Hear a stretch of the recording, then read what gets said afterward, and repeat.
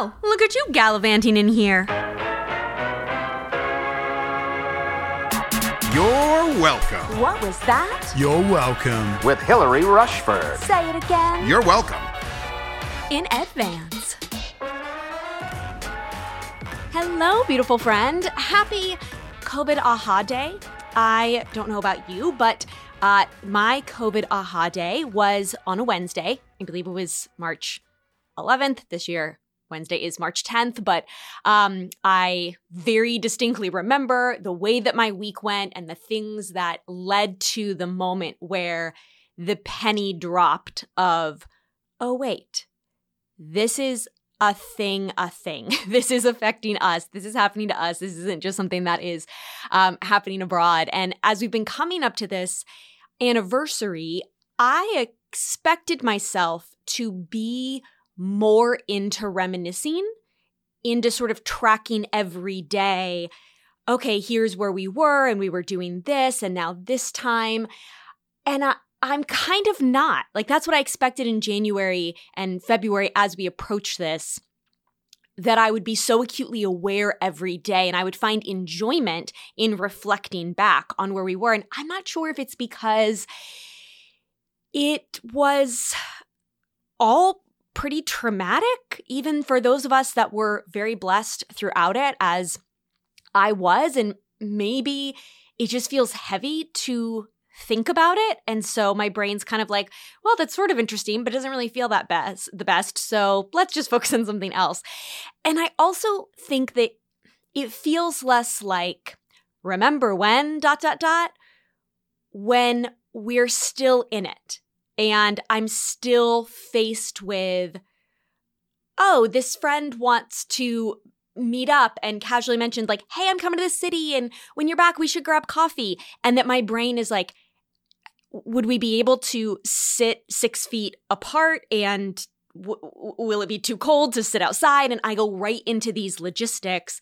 And so I think there is still very much that we're still in this. We're not looking back. We can look back at the beginning of it, but it's not something far away. We're still in it. So anyways, coincidentally, we were in Mexico when it broke out. And as we are transitioning back into New York City from Mexico, it would also feel like this bookend of being at Mexico at these exact same times. But I just feel zero connection. There's zero relation. I mean, we are in different cities, so it's not that we were back at the exact place where we have all those memories, but I'm just in such a different emotional place. I don't at all relate. I feel like the reasons and the vibe and the energy of being in Mexico last March just feels nothing like our thought process and our energy and our priorities in being here now. So anyways, I hope that it has inspired you to follow along in these months while we've been living in Mexico and just to consider your own future plans. We've had so many conversations over on Instagram stories about just thinking outside the box, reevaluating what matters most to you, making sure that you don't have a ceiling on what is possible or what is acceptable. And that does not mean that anyone needs to move, but just in how you curate your life. You might be in the exact same home, but perhaps have been inspired to rethink your priorities and what you value. And in a macro way, in a big picture, that might be moving to a foreign country like we may someday, but the micro ways are just as important. So you may have been observing my macro thoughts on what if we leave our home in New York City? That's the only home I've ever known as an adult. What if we move to a foreign country? But the same questions show up in our everyday decisions of the small ways that we live our daily life. And that adds up to making just as big of a difference, even though on the surface, it seems like a huge difference when you are going to move to a foreign country. Visually, everyone can see that it's different and it feels like this huge epic thing. But really, it's just a big life shift, and we can add up all those tiny life shifts to really have our life feel so differently than it did a year ago, which I am aware of in this COVID aha anniversary, just how different I feel in the last year. And it was through these small shifts. Yes, COVID was a huge macro once in a lifetime event, let us pray. but it was actually the micro shifts in my life that really made the difference, because I was blessed to, not lose. Well, that's not entirely true. We did lose someone to COVID, but anyways, you get what I'm saying. So one thing that I've started to notice in this micro shift idea that I want to talk about today is my inner dialogue about whether I am punishing or rewarding myself. So I think I first noticed this a good handful of years ago around the concept of food, and just noticing my thoughts that I very much see food as a treat. And I actually think that this may have in part been meeting Jeremy 4.5 years ago. And he would want to cook meals, and which I don't cook, I only do takeout. And so he would want to cook, and they would just be very bland meals to me. I'd be like, there's nothing fun on this plate. Like, I need a sweet potato. I need mac and cheese. Like, just fish and broccoli is not doing it for me. And I realized that I'd worked so hard in entrepreneurship. I was always so exhausted and so spread thin that my food at the end of the day was often the treat. I've had a long, hard day. And just the way that I would think about having a glass of wine or that splurge food or that dessert, there would be this sense of, I deserve this. This is my reward at the end of a hard day. And on the one hand, for me personally, I'm okay with that. I don't think that I need to banish that language, but I just want to notice the story, even if I don't change it. I think the more that we become aware of our inner thoughts, even if the first element of that is not, oh my gosh, that is horrible and I need to change it. Or it's like, interesting that I am having this thought. I'm just going to bring it to my awareness. And in noticing it, I have changed it more so, not because I set out to be like, Hillary, this is bad. You need to change this thought process. But in being more aware of it, I just started to catch myself with that thought of, I deserve this. And being like, can I simply be like, I would like a glass of wine? The idea of a cocktail sounds fun and delicious. I enjoy pasta, and I don't have to have done something to deserve it.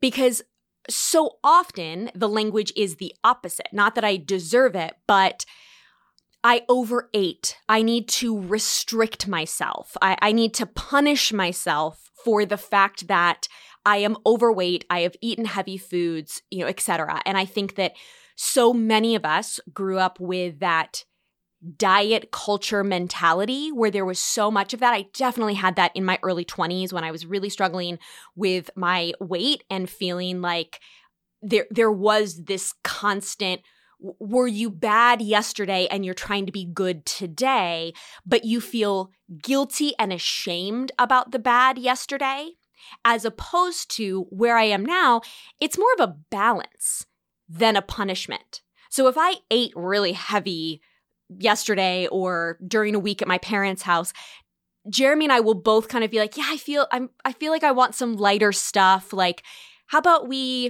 let's do like no alcohol Monday through Thursday this week or whatever. But it feels good. It's the idea of saying to eat lighter this week would feel good, as opposed to I need to punish myself because last week I ate bad. And I think that is such a different, subtle shift, whether my thoughts around food and my body are punishment or just balance that actually feels good, or is it coming because I feel bad? So much of that diet culture mentality was around punishment and restriction. And also so much advertising is around the reward. Notice how often it's like a yogurt commercial or something. And the mentality is, the story is, this girl ran around all day and she was working so hard, and she gets home at night and she dives into this delicious raspberry vanilla yogurt, and it's low calorie so she doesn't feel bad, but she's treating herself. That's so much of the stories that we see around our food. And so for me, just reclaiming that narrative and really being like, why do I actually, Jeremy and I were at a restaurant, and I mentioned that chicken fettuccine is so unappealing to me on a menu. He was like, why is this? You love pasta. And I was like, ugh. Or chicken Alfredo. Yeah, chicken Alfredo fettuccine. Ugh.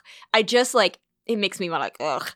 And I was like, it's because there was a lean cuisine version of it, or one of those like diet freezer dinners that I ate all the time in my early 20s. And I think it's associated with, in high school and college, my mom would use that language a lot, like a white cream sauce, it's going to be very high in calories.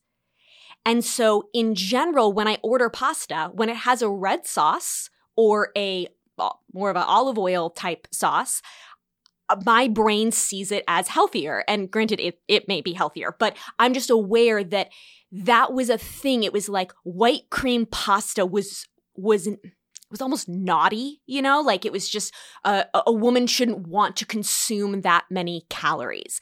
And I'm just aware how much of that narrative we got, where if you ate that, it's almost like then you would feel like, and I can hear the language of my mother the next day than if we had eaten that, with this kind of, oh, we all, you know, I really ate badly last night, so I should eat well today, as opposed to, so it's feeling good in my body, the idea of eating healthy today. So the other huge area that I noticed this punishment around is rest. Have I worked hard enough to deserve to be tired? Or am I just lazy and I should roll my eyes at myself? Like, you got a full night of sleep. Why are you tired?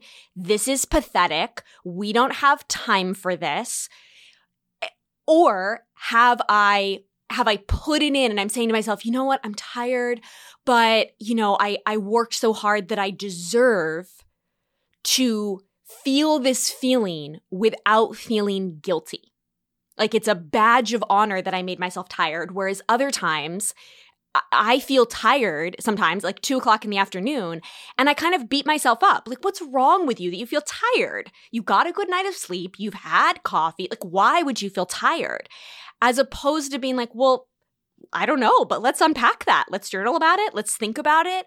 Let's really ponder, why am I feeling tired? Because if I don't deserve it, it's like I haven't accomplished enough or been enough of a beast in of productivity to justify this feeling, as opposed to whatever I have or haven't done, I'm having this feeling that I am tired. And I don't want to punish myself to say, you don't deserve rest. You haven't been good enough to justify rest. And to me, these thoughts and shifts are so subtle, because in terms of when do we give in to them and when do we not? Because if you have not met your deadline at work and you want to binge a TV show, there's a very real time when you want to resist that. That isn't coming because you are tired necessarily, or it isn't necessarily healthy to indulge that. There are times when it's like, no, the reason you're wanting to binge that TV show is just because you're feeling resistance with a capital R, like universal energy resistance. That's like, I'm afraid to hit publish on that thing because I might get criticized. I'm afraid to send that email because maybe I'm not going to get the response that I want. I'm putting off that project because I feel disappointed in myself that it was due a week ago and I'm behind, and that is negative energy. So there's times when I want to rest and it's really that I'm just wanting a distraction.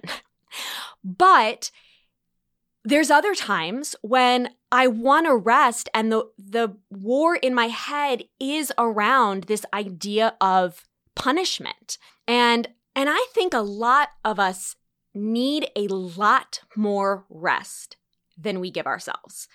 I think with having created the Elegant Excellence Goals Journal and speaking so often about productivity and goals and sleep, I'm aware that most of us have way too much on our plate. Whether you are an entrepreneur or a stay-at-home mom, or you're volunteering at church, or people got laid off during COVID, but your company didn't have any less projects, so you're overworking, or you're working multiple jobs because you're working to pay down your debt, or you're taking care of an aging parent. I mean, all of the things.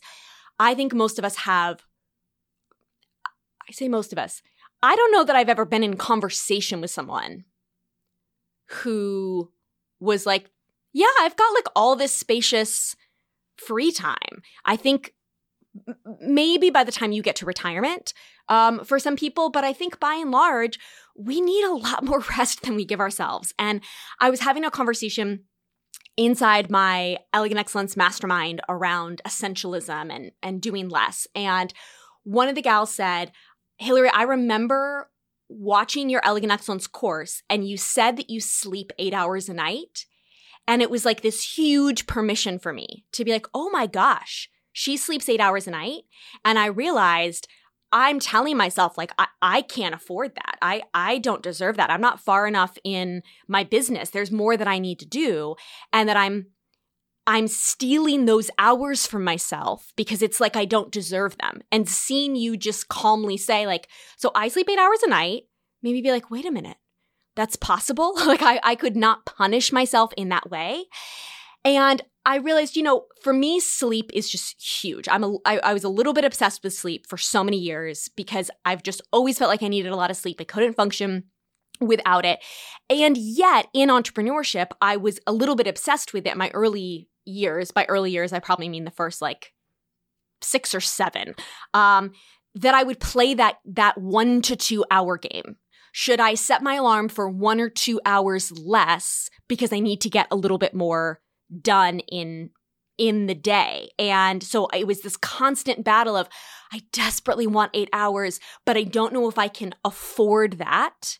Do I need to sacrifice 1 or 2 hours, set the alarm for, 7 or 6 hours of sleep because of this place? But the narrative under that is a sense of punishment that I didn't get more stuff done. If I have to wake up early to get on a plane flight, that's different. The time of the flight is what it is. And if I have to wake up at 5 a.m. to get there, and I was not going to magically fall asleep at 9 o'clock when that's not my normal bedtime, that's not punishment. I'm like, ugh, I hate waking up this early. But there's no narrative there that I did something. It's just like, that's when Delta said the flight was. But when I am losing that 1 or 2 hours to wake up for something else, there very often is a narrative of, I'm not working fast enough, I'm not working hard enough, I'm behind, I'm not getting enough done, so I need to steal this very precious and necessary resource for myself in order to feel proud of what I'm doing during the day. Because otherwise I will beat myself up that I took the luxury of getting that sleep. And so it comes back to these thoughts of punishing ourselves. And now, really about around the time that I met Jeremy, like that first year or two of us dating, I started to realize, because I had a person that was around more often, I started to realize that I would be exhausted at 6 or 7 o'clock at night, just being like, I think I gotta go to bed now. And he'd be like, what are you talking about? Like this, you're gonna wake up in the middle of the night. That's weird. So I would stay up for another few hours. And then when I actually went to go to bed at 10, 11 o'clock at night, I'm wired and I can't sleep. Saw a functional medicine doctor. He diagnosed that I had adrenal fatigue. I worked on a variety of things to heal that. And I think also just having a partner that was much more disciplined about sleep kind of wore off on me. I'd lived by myself for so many years, and sure, you're chatting with friends about their lives, but to have someone you're talking with every single day that's like, okay, I'm going to bed now. Like, all right, this is what time I'm waking up. It just started to regulate me into a little bit better schedule, as opposed to feeling like I was just, I should work so late, I should wake up so early. So I've been better about getting all of these, hours of sleep, but I still wasn't resting very often. I was at the point where I wasn't sacrificing sleep. And I talk about that because so many women in that conversation in my mastermind are not giving themselves enough sleep. And so I realized that is a very big thing that we should address. But for those of us that are, I now am giving myself those 8 hours. I never set my alarm to wake up to be like, oh, I got to get started, unless I literally have a early class that I have to teach, the occasional thing that again is about schedule. That doesn't feel like about punishing myself. It's just like, well, this is the time that I have to, to teach today. But I still wasn't resting very often. I still was working all throughout my nights and my weekends on Instagram and other things that just, it is work, but it's not exactly work, and it just all kind of bleeds over. And I realized that I still had that thought subconsciously that because I always have more to do, I just, if I can just push a little bit harder, and you're just constantly chasing that end, the proverbial carrot on the stick that you would never reach. And I started to think, how much of that is a subtle thought of punishment?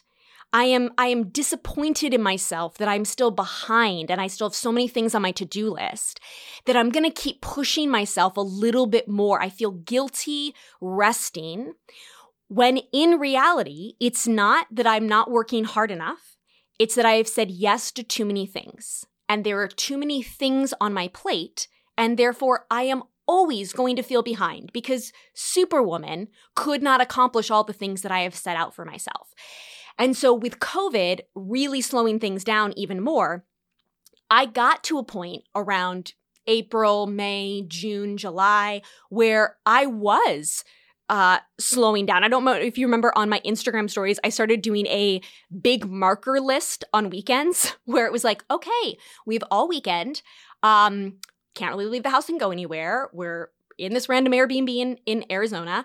So what are we going to do? And it would be like, I would just take a big marker on a piece of paper and write like, float in the pool, listen to Rob Lowe audiobook, go on a walk. Like, it was just like we needed things to like take our time up because somehow I had slowed down, my business in that season.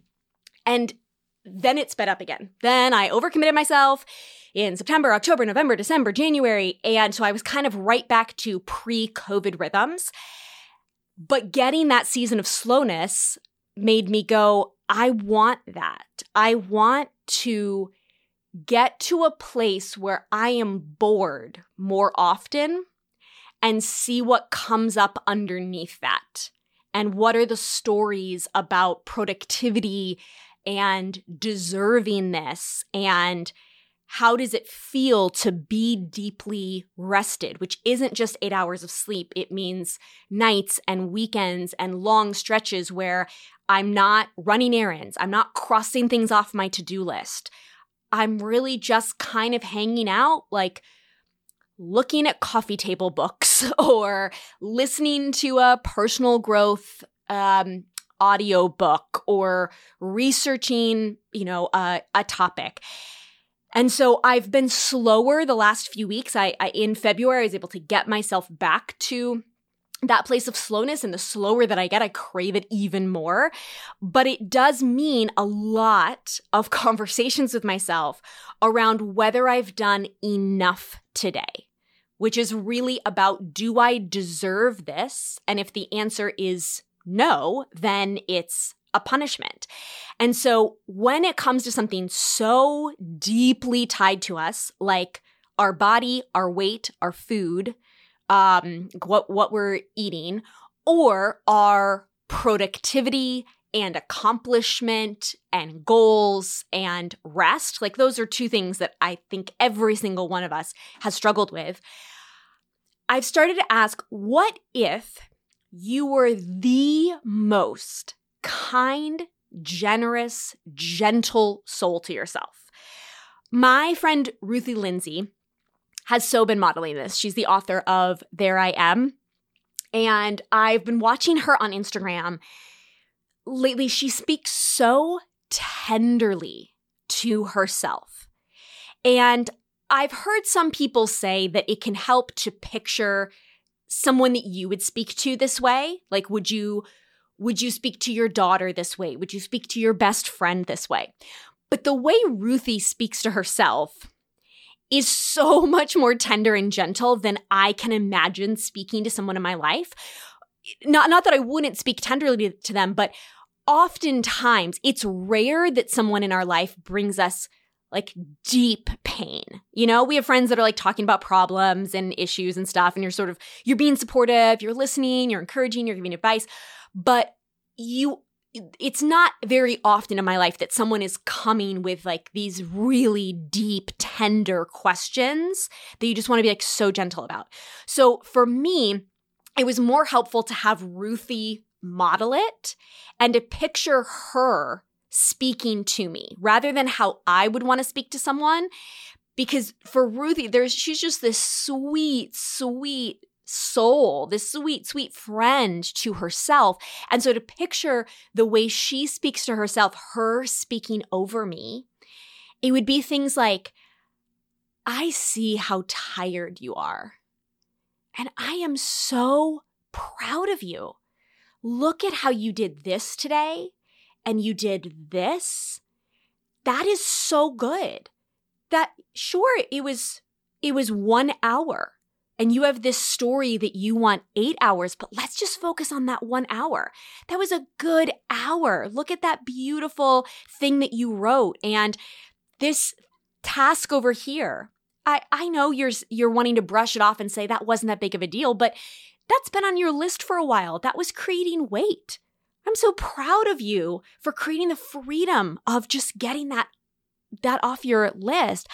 I know you have such unkind thoughts about your body, but what if she didn't have to be smaller?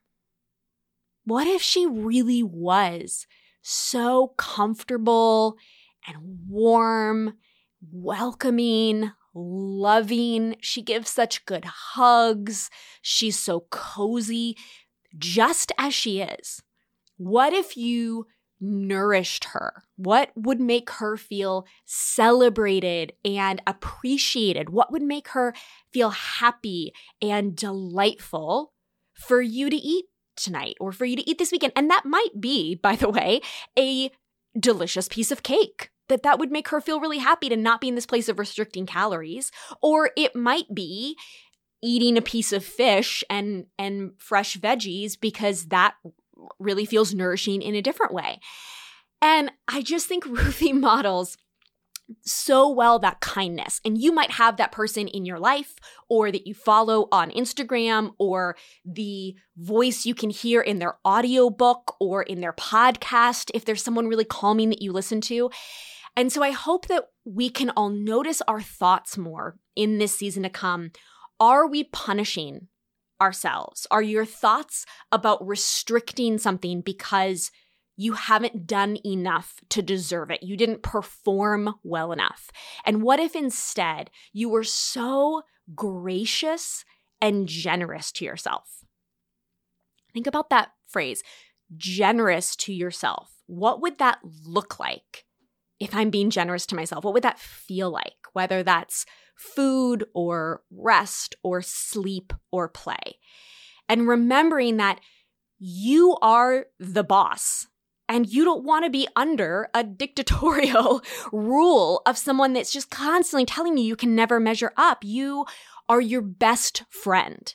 And you want the friend that constantly points out all the good things that you did and how proud they are of you. You're your own life coach where you want to notice, here's a limiting belief. Here's a repeating thought. Here's a negative thought that keeps coming up. You're your own pastor, really ministering to how can you be more healed and healthy and whole. So be that kind of friend, mother, partner that is so sweet and supportive to yourself. And I think the silver lining benefit of this is when we're hard on ourselves, we're hard on others. So I think the more that we show compassion to ourselves, the more likely we are to show it to others. And the more that we can remove this narrative that we want to punish ourselves in some way instead of simply being generous and gracious with ourselves, so too will we act with those around us.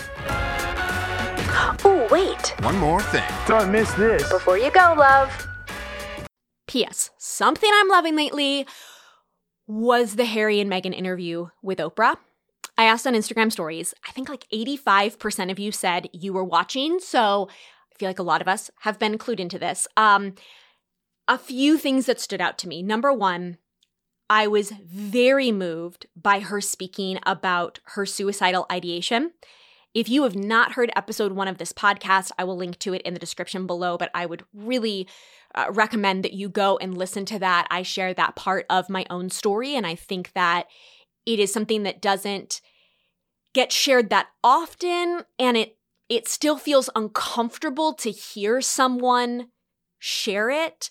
And I just thought I truly believe she saved some lives by someone who was struggling with those same thoughts, hearing her say that and realizing they weren't alone, or seeing her then go on to have her 2 beautiful babies and thinking, oh my gosh, I can't imagine if she hadn't been here for that, what's coming in my life in the next few years that I want to be there for. The other huge takeaway was the reality of racism in the UK. And something that I didn't know was the time when Harry said 72 female members of parliament on both sides of the aisle published some sort of letter condemning the racist language against Meghan and how much of the filter of her media coverage was that. And his point that is when the family could have spoken up. And as you know, I'm not big on judgment and saying, oh, if I was them, I would completely have done this differently. But it did stand out to me that how powerful it would have been if the royal family had spoken out against racism, and how many people in that country would have felt seen and honored, people who've experienced racism, who've experienced microaggressions. And I think seeing the example that the women in their government had spoken out it was just so clear of like, okay, the opportunity was there. Maybe no one's ever done it before. Maybe this isn't something that monarchy normally speaks on, but we get to a point in culture where we don't want to be silent on something. It also stood out to me that it was the female members of parliament that did this.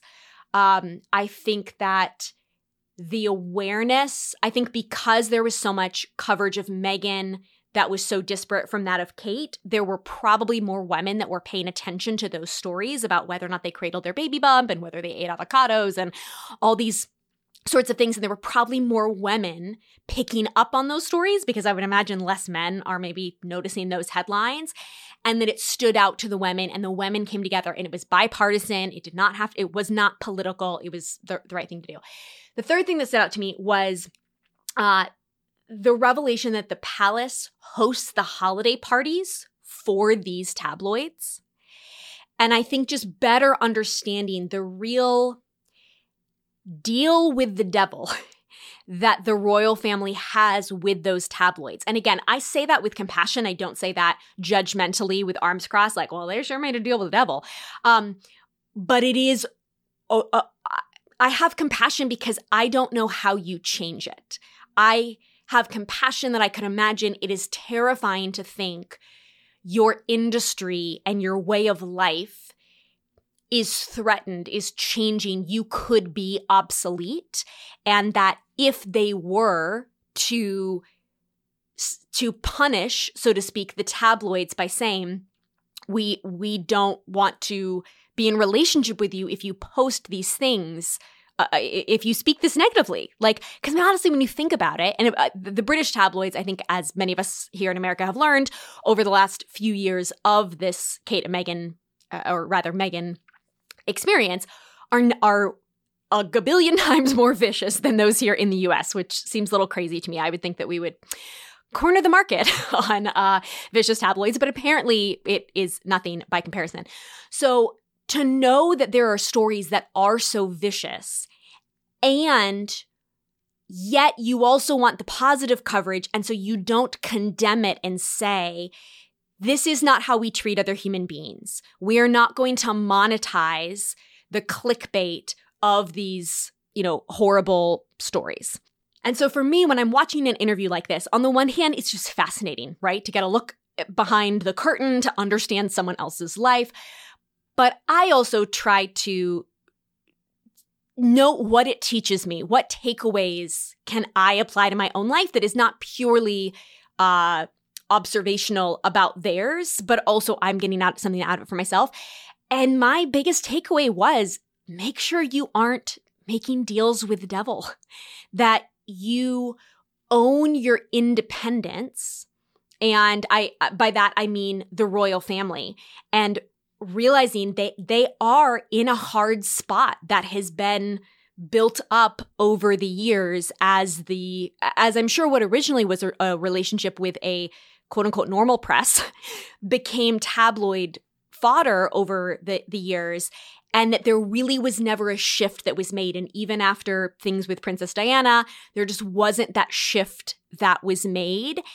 And I have compassion for the business model and for the brand, so to speak, that it feels very hard to get out of that now. And so I think for those of us in general, especially those of us that are entrepreneurs or I don't know, just in generally thinking about that, am I ever in a position where I'm kind of obligated, like I don't really believe this leadership document that my church is wanting me to sign, but I also don't want to not be allowed to serve at my church anymore.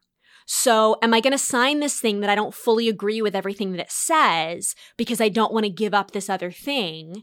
But if I play that out down the road, am I ever going to have kind of pigeonholed myself to say, like, I actually signed a piece of paper that I don't fully believe in?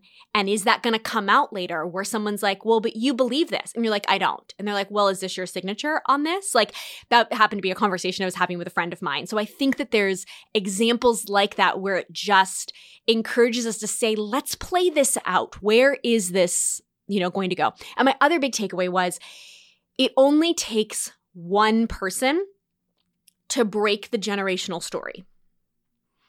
But it may come with a great loss. So I think what we're observing with Harry is he is breaking a generational story that the world observed with his mother, that his mother went through so many things that her husband or ex-husband Charles didn't really help her with. And then Harry's wife was going through similar things.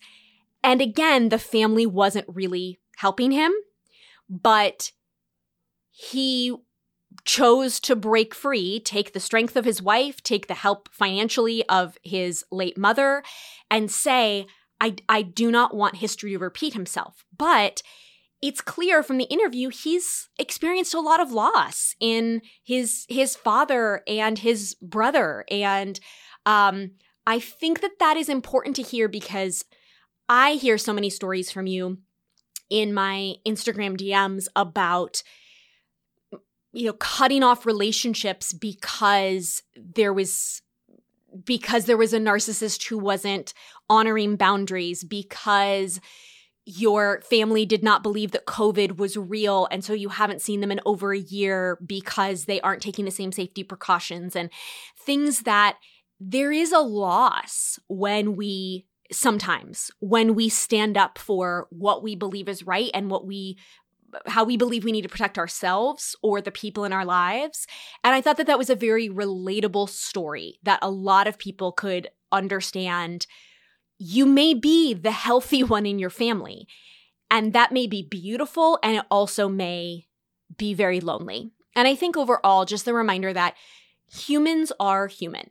They can have immense privilege, as Harry and Meghan do, but that doesn't mean they are a drop more protected from anguish and grief and agony and fear. And so I think that we can honor privilege, and we've used that word so much in the last year in a really beautiful way to acknowledge the things that are much harder for someone else than they were for us. But I also believe we should never shame someone for struggling as though, well, you have it so good, you can't possibly struggle. Because I think we know that isn't true. Anyone can experience grief. Anyone can experience fear or loss or agony. And I hope that more people who may have even had a preconceived judgmental idea about them were able to listen and say, I don't have to be huge fans of them, in general, but I do have empathy that racism is real. And as a white person, I cannot imagine that. I do have empathy that someone has thought about taking their life, and we see that that happens in celebrities and that happens in low-income neighborhoods. It isn't something that if you just get to a high enough level, you're going to be protected from that. And so I find something very human and relatable and connected in that goes back to that beautiful adage of be kind, for everyone is fighting a hard battle.